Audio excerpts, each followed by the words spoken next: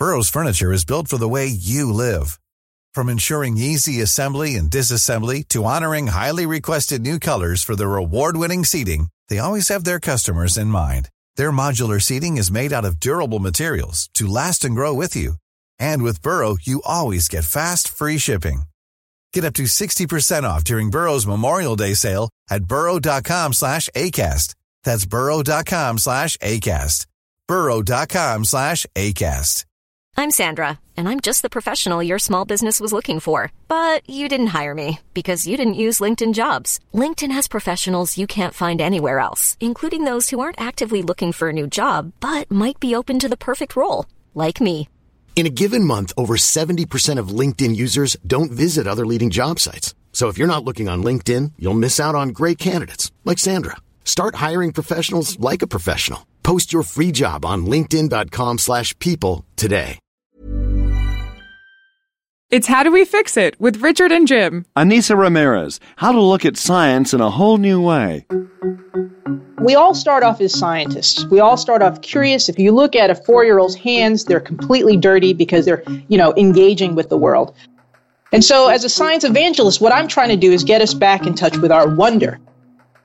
So this nonsense about girls not being able to do STEM is because we have no memory in the system. Girls used to rock STEM at one point.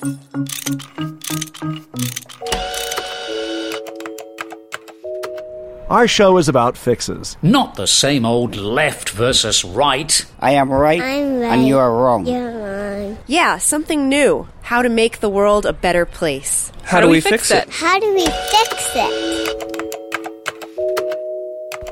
So, Richard, we have a problem in our society, I think, is that so many people really don't understand science. Yeah, that's one of many problems. But it's really important because of the need for people to understand, for instance, why they need to vaccinate their kids or the basics of climate change. Right. Now, I've been a science journalist, and I think a lot of the problem starts way back in schools. Kids aren't getting very good science education, and a lot of girls and minorities are getting filtered out of sort of science or STEM, science, technology, engineering, math courses by the time they get through college. Yeah, many kids aren't even learning the basics of math and science, which closes off a whole bunch of career opportunities. So our guest today has some great ideas about how to address this problem. Her name is Anissa Ramirez. She's a chemist who works today as a science evangelist. I met Anissa initially at a TED conference, and I've been following her work on a variety of platforms ever since. Anissa is the author of Save Our Science and a book called Newton's Football, a really fun look at the underlying science of America's favorite sport. And she's also the host of a 2-minute podcast, which I was listening to this morning, called Science Underground. So, Anissa, thank you so much for joining us. Where are you calling from? I'm calling from an undisclosed... No, I'm just joking. I'm from... A bunker. I'm in New Haven, Connecticut. So thanks for joining us, Anissa. Now, you say that STEM has a PR problem. What do you mean by that? Well, first of all, the name is pretty uninviting, don't you think? Yes. Yeah. I've always hated it. It's pretty bureaucratic. It's STEM without the periods in between. It stands for Science, Technology, Engineering, and Math. What it's trying to show us is that science, technology, engineering, and math are all going to be blended together like a smoothie. But when we see STEM, we usually separate science, technology, engineering, and math from each other. But they're not. They're all wound up together. That's how life really operates. And the other thing is that we haven't really made it attractive. We haven't shown the relevancy of STEM just for everyday life, not only to get a job, but things like when you step outside. Why are the leaves changing color? How is it that we make the foods that are in front of us? All these things have a story, and that's what we need to do a better job of explaining. Yeah, Jim in the introduction said you're a science evangelist, and you have this podcast called Science Underground. So tell me a little bit about that and why you feel so strongly that there's a need to evangelize science. First of all, we all start off as scientists. We all start off curious. If you look at a 4-year-old's hands, they're completely dirty because they're, engaging with the world. But then something happens. School happens, and we forget that we were curious beings, and we feel like we need to worry about what we get on a test, and we don't really think about understanding. We think about just making sure that we regurgitate the right answer. And so as a science evangelist, what I'm trying to do is get us back in touch with our wonder. Why is it that this happens? And I'm trying to give people permission to ask these questions again. So As someone who's covered science for a long time, I think part of the problem also is the way that scientists communicate their work to the public. If we want to get people back to a sense of wonder, the way scientists talk isn't always that conducive to it. It's the opposite. It doesn't bring wonder at all. In fact, it might help you with your insomnia. Yeah. And it's not their fault. There's a canon within science that you want to be extremely precise, and in the process of being very precise, you lose your audience. And what scientists need to do is relax a little bit, maybe not define things as precisely as they'd like, but make sure that it's a little bit more open so that more people will understand. And then you can spackle in the holes that you've put in. But it's better to have a more outward-reaching approach, bring in people, and then fix any things that may not be understood fully. Right, but I can totally understand and sympathize with why they do this. I mean, there's such a strong code within science that you don't hype your results, you don't exaggerate your results. So every statement starts with about 6 qualifiers, but then scientists have to give each other permission to loosen up on that when they're talking to the public and not shame their fellow scientists for speaking a little bit more general colloquial language. I would even add that it's against the culture to talk to the general public. You know, one of the most famous scientists that we all know is Carl Sagan. And Carl Sagan couldn't get into the national academies because they didn't value what he did in terms of presenting science in an understandable way to the general public. More people know Carl Sagan than the members of the National Academy. So there's a disconnect within the culture. And Carl Sagan actually had a huge effect on my life. As a high school student, I got the opportunity to see him lecture a couple of times. And, of course, wow. I followed all of his work. And I was not an astronomer. I didn't even go into astronomy, but it steered me towards science journalism and helped give me that sense of wonder about the natural world that I hope has stayed with me. He's had a tremendous impact on many, many lives. And again, more so than some folks who are working in the national academies. And I'm not poo-pooing the national academies. I love those guys. I think they do good work. But it shows you that we need to shift the culture. We also need to value people who communicate science to the general public.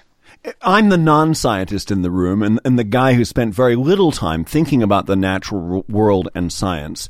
So convince me about the importance of science. You said something really interesting, which is that all kids are scientists, that they're just curious about the world.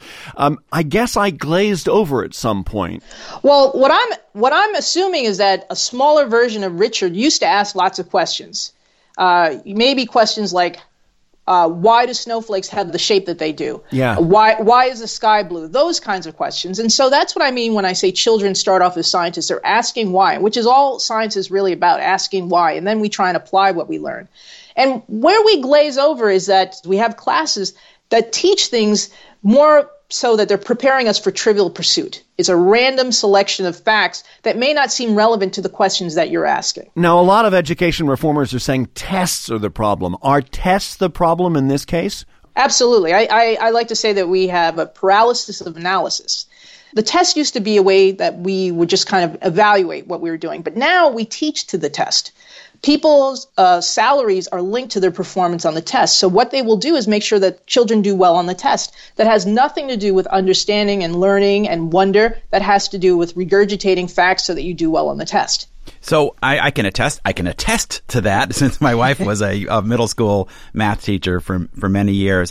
But I'm also interested in this phenomenon we're seeing where girls and minorities tend to drop out of pursuing some of these fields by the time they get through school. A lot of times people who enter interested in a certain field wind up dropping out of the sciences. So what are the things that contribute to this? Well, I want to throw a question out at you. Maybe you gentlemen can answer this. In the 1890s, how many girls were in a STEM high school classroom? Not many. I mean... Oh, I don't know. Maybe half. It was 57%. Wow. 57%. So this nonsense about girls not being able to do STEM is because we have no memory in the system. Girls used to rock STEM at one point. But what happened is the home economics movement came along, and what that did is it pulled all the girls out of classes like chemistry and physics. And when the home economics bubble collapsed, girls didn't have a place to go, and they also picked up the rumor that they can't do STEM. And also, in terms of people of color, there's a tremendous history of people who've done great work, who are African-American scientists, Latino scientists, but that isn't taught. And so all children need a mentor. They need to look at somebody who's their North Star. And if you don't have a North Star, you feel like you're reinventing the wheel every time and you get discouraged. That's reasonable for someone to think that they're the only one who's doing this to eventually just get discouraged. And you've talked a lot about some of your mentors as you were coming up. Yeah, I was pretty lucky. First of all, my mentors weren't really actual people. I got excited about science from a television program on PBS called 3-2-1 Contact. And I loved that show because there was a African-American girl who was solving problems, and I didn't know exactly what that was, but I'm like, I have to do what she's doing. And I learned later on that the word was science. And then along the way, what helped me is I had great teachers. My 5th grade teacher loved science, Miss Donahue. When I got to high school, Miss Howard loved science, and so that's the other thing that I followed. And when I got to college, Mrs. Morse was my chemistry teacher, and she loved science. And so I used their love as a way to fuel me, to push me through the process. Yeah, well. I think you make a really interesting point, and it goes way beyond science, and it's how kids learn. And I often think we hear these stories about mentors and about individual teachers that really made a difference to a child's life. Absolutely, but we shouldn't rely solely on luck. You know, I was lucky.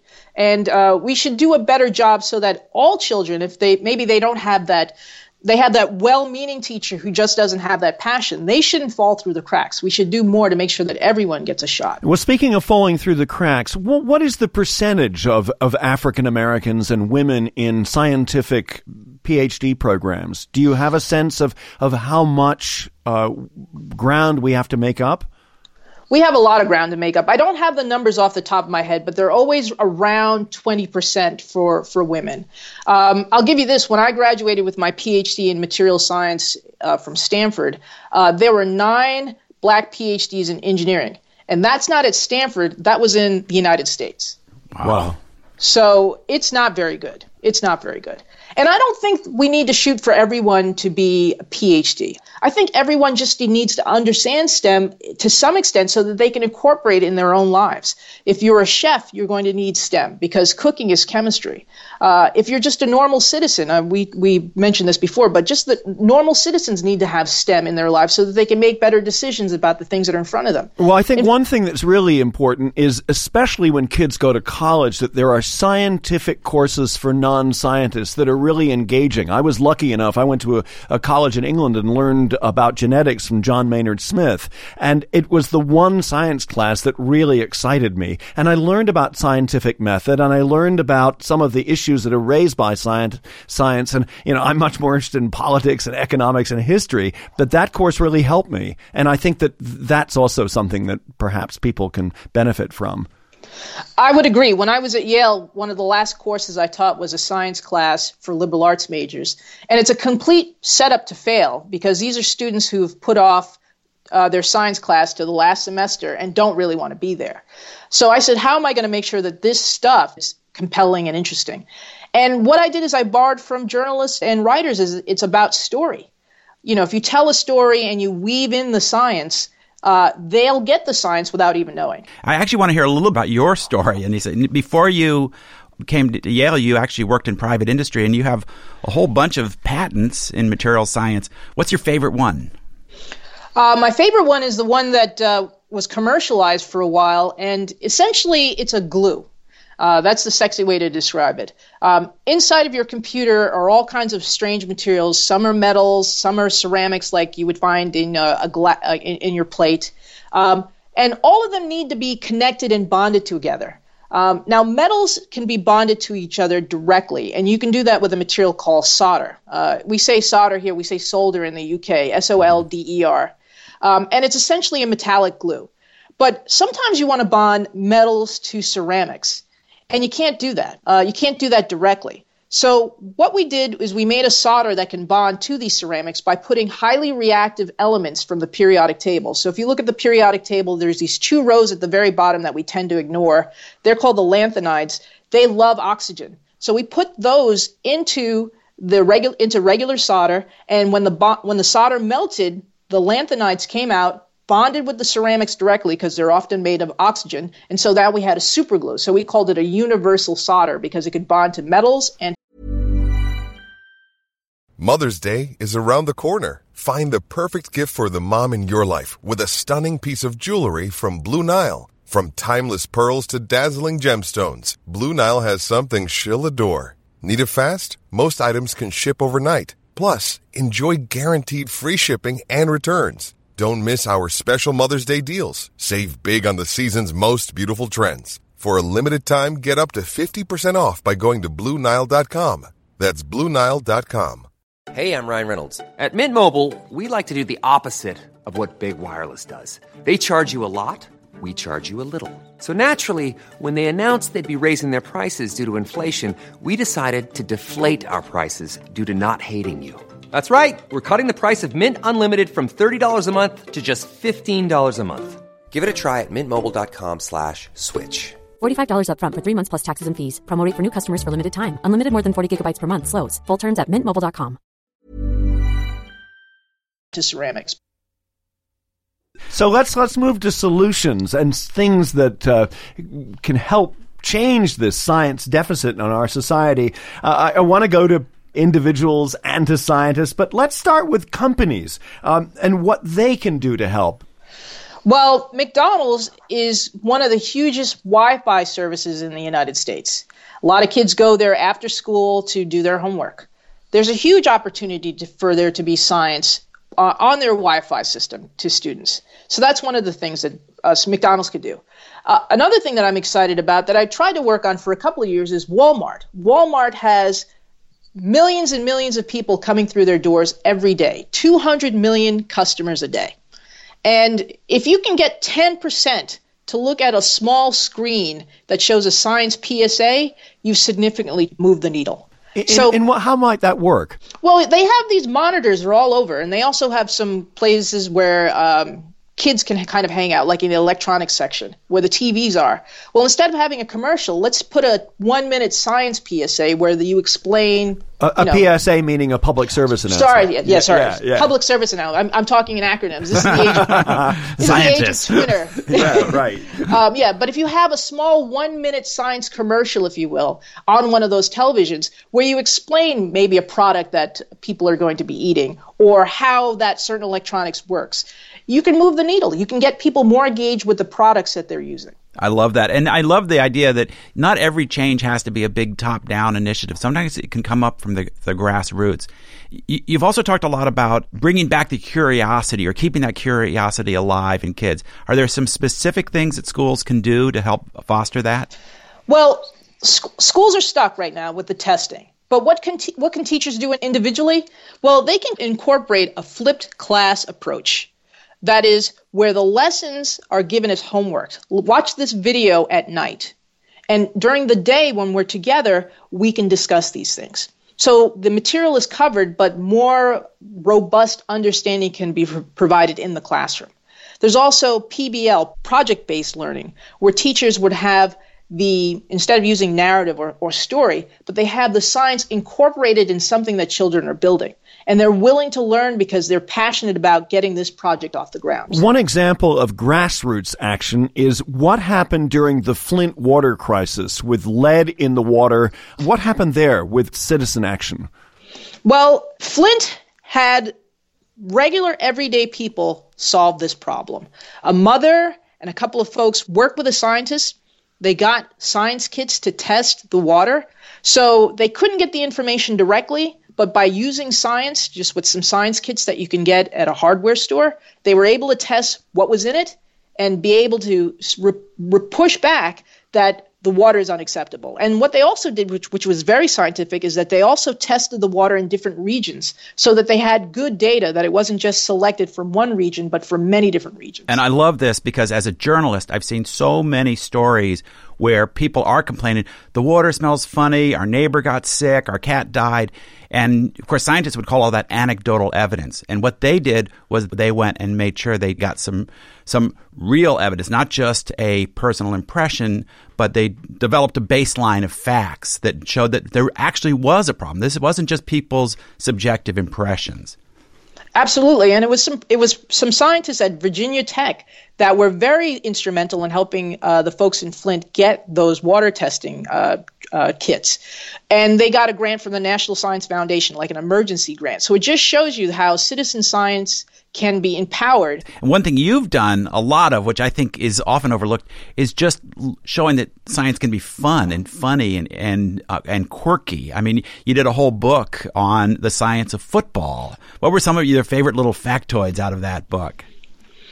Well, when that book came out and people read it, they felt really smart because they had been thinking about these things already. And that was one of the things that we had crossed over when we wrote Newton's Football, that what we were doing is showing you stuff that you were looking at already, but we're just giving you another language, the language of science, to describe it. So give us an example, like the trajectory of a football, or what were some of the things that were discussed? Well, a lot of people, they looked at a football, and one of the things we talked about in the football is that a football, when it travels, it doesn't really travel straight. Its nose is sort of canted to the left or right, depending on if the quarterback is left-handed or right-handed.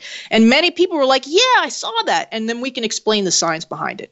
And then we can ask kooky questions like, why don't woodpeckers get concussions? So that is an easier way to talk about this hard topic of concussions without being heavy-handed. We all can think about woodpeckers. We can all think about why they're doing it. And inside that story, we're talking about what is a concussion and why is it that we get concussions and birds don't.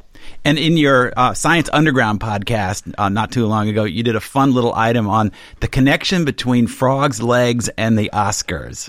Yeah, let's listen to that first and then have you respond.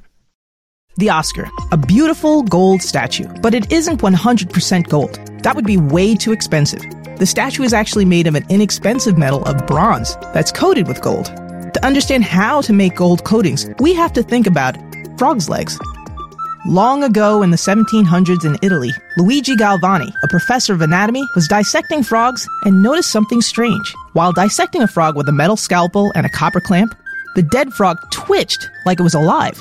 And this spooky thing happened every time he touched two different metals to the frog's spine. Galvani claimed that he found animal electricity, and many scientists believed it.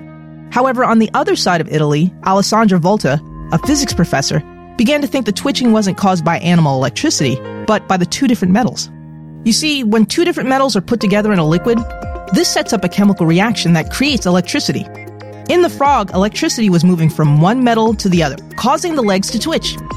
By the way, this is how batteries work. Two different metals in a solution make electricity. So what's all this got to do with the Oscars? Good question. Well, electricity moves from one metal to the other, from A to B. But if you look under the microscope, you'll see that this is not the full picture. Metal atoms are moving too. Atoms are moving in the opposite direction, from B to A. That means one of the metals is getting coated by the other. So in making an Oscar, a bronze statue is connected to a battery and put into a chemical tank with microscopic gold in it. The gold moves towards the Oscar and coats it. And this process makes the beautiful statue that so many celebrities want. What these celebrities might not know is that their beautiful icon might not have been possible without some experiments with frogs' legs. So what I like to do in Science Underground, and also in the book that I'm writing right now, is that I like to show these unusual connections, because that's my hook, and with that we'll draw out the story so that you can see how these things are connected, and all throughout the process weave in the science. Well, that's great. I think a mission that is really worthy of your talents and important for society. So thank you so much for joining us today. Anissa Ramirez, thanks a lot. Oh, thank you guys. And our producer, Miranda Schaefer, anything you think we missed? Yeah, I have a few questions. Can you explain what's... You mentioned that there are a lot of minority scientists. Can you name some people? All right, well, I'm not going to be able to name them off the top of my head, but let's try a little experiment. Let's say that you wake up and black inventors haven't been around. What does your day look like? Well, you look down, your shoes aren't there because the gentleman who created the lasting machine, the machine that sews it together, hasn't made that. Well, you go to iron your shirt. Well, you can't do that because the ironing board hasn't been made.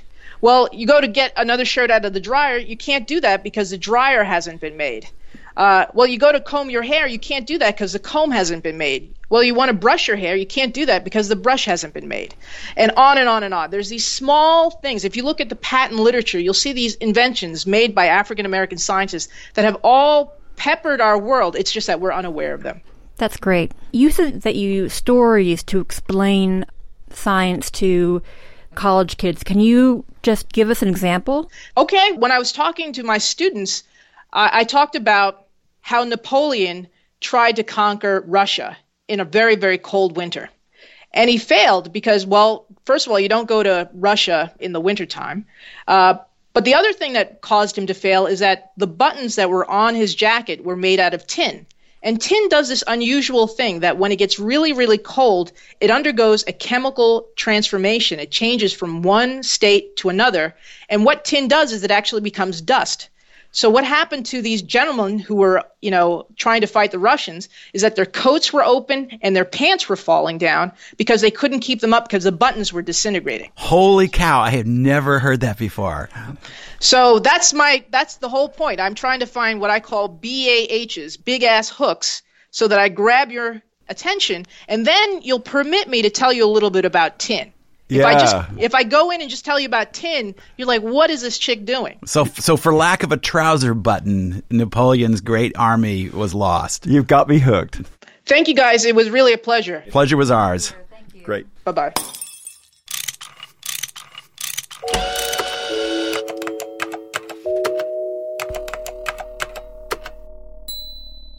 So, Richard, I've always loved Anissa's work, but it's so great to hear her on our show. I just think she's such a great advocate for a scientific worldview for everybody. Yeah, one of my favorite answers was when Miranda just asked her about, okay, so name some African-American scientists. And instead of naming anybody, she said, okay, here are some of the things that may not have been invented if African Americans hadn't come along and invented them. I thought it was great. Right. And here's why all this matters.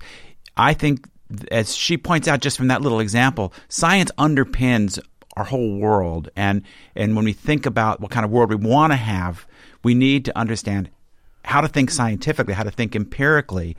And I think that even aside from scientific information or scientific facts, a lot of people don't even understand how science works. What is the scientific method? What is the skepticism that scientists bring to every question, and the ability to strip down a question to what are some testable facts that it can either confirm or deny this hunch? That's the essence of the scientific method.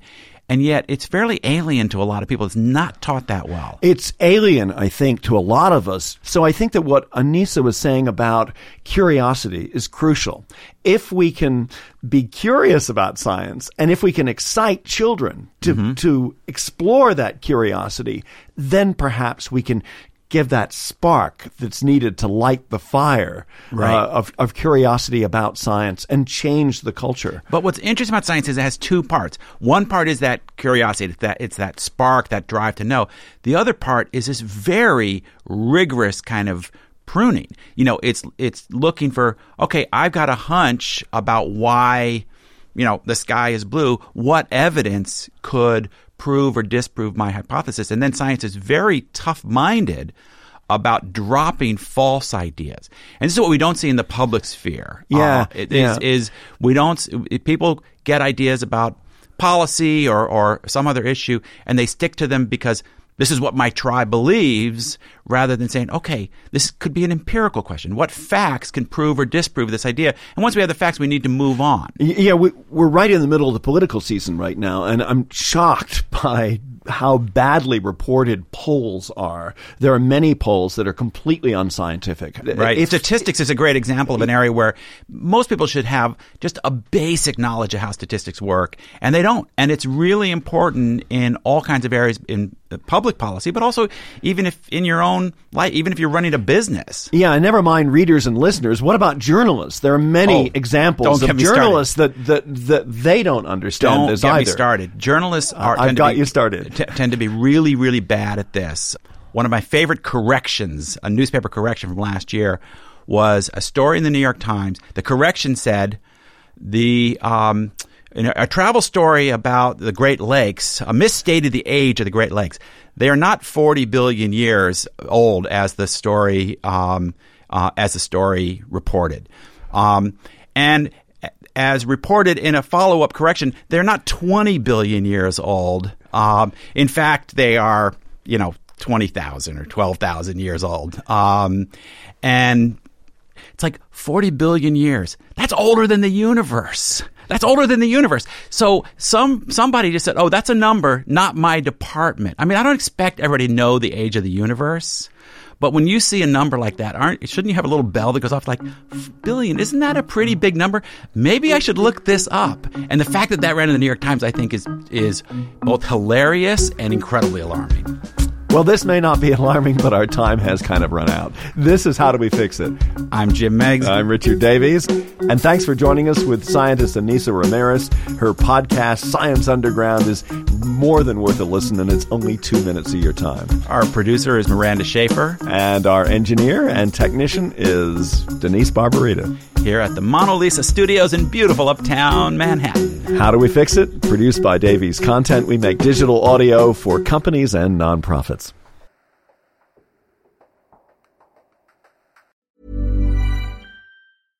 Flexibility is great. That's why there's yoga. Flexibility for your insurance coverage is great too. That's why there's United Healthcare Insurance Plans. Underwritten by Golden Rule Insurance Company, United Healthcare Insurance Plans offer flexible, budget-friendly coverage for medical, vision, dental, and more. One of these plans may be right for you if you're, say, between jobs, coming off your parents' plan, turning a side hustle into a full hustle, or even missed open enrollment. Want more flexibility? Find out more about United Healthcare Insurance Plans at uh1.com. Planning for your next trip? Elevate your travel style with Quince. Quince has all the jet-setting essentials you'll want for your next getaway, like European linen, premium luggage options, buttery soft Italian leather bags, and so much more. And it's all priced at 50 to 80% less than similar brands. Plus, Quince only works with factories that use safe and ethical manufacturing practices. Pack your bags with high-quality essentials you'll be wearing for vacations to come with Quince. Go to quince.com/trip for free shipping and 365-day returns.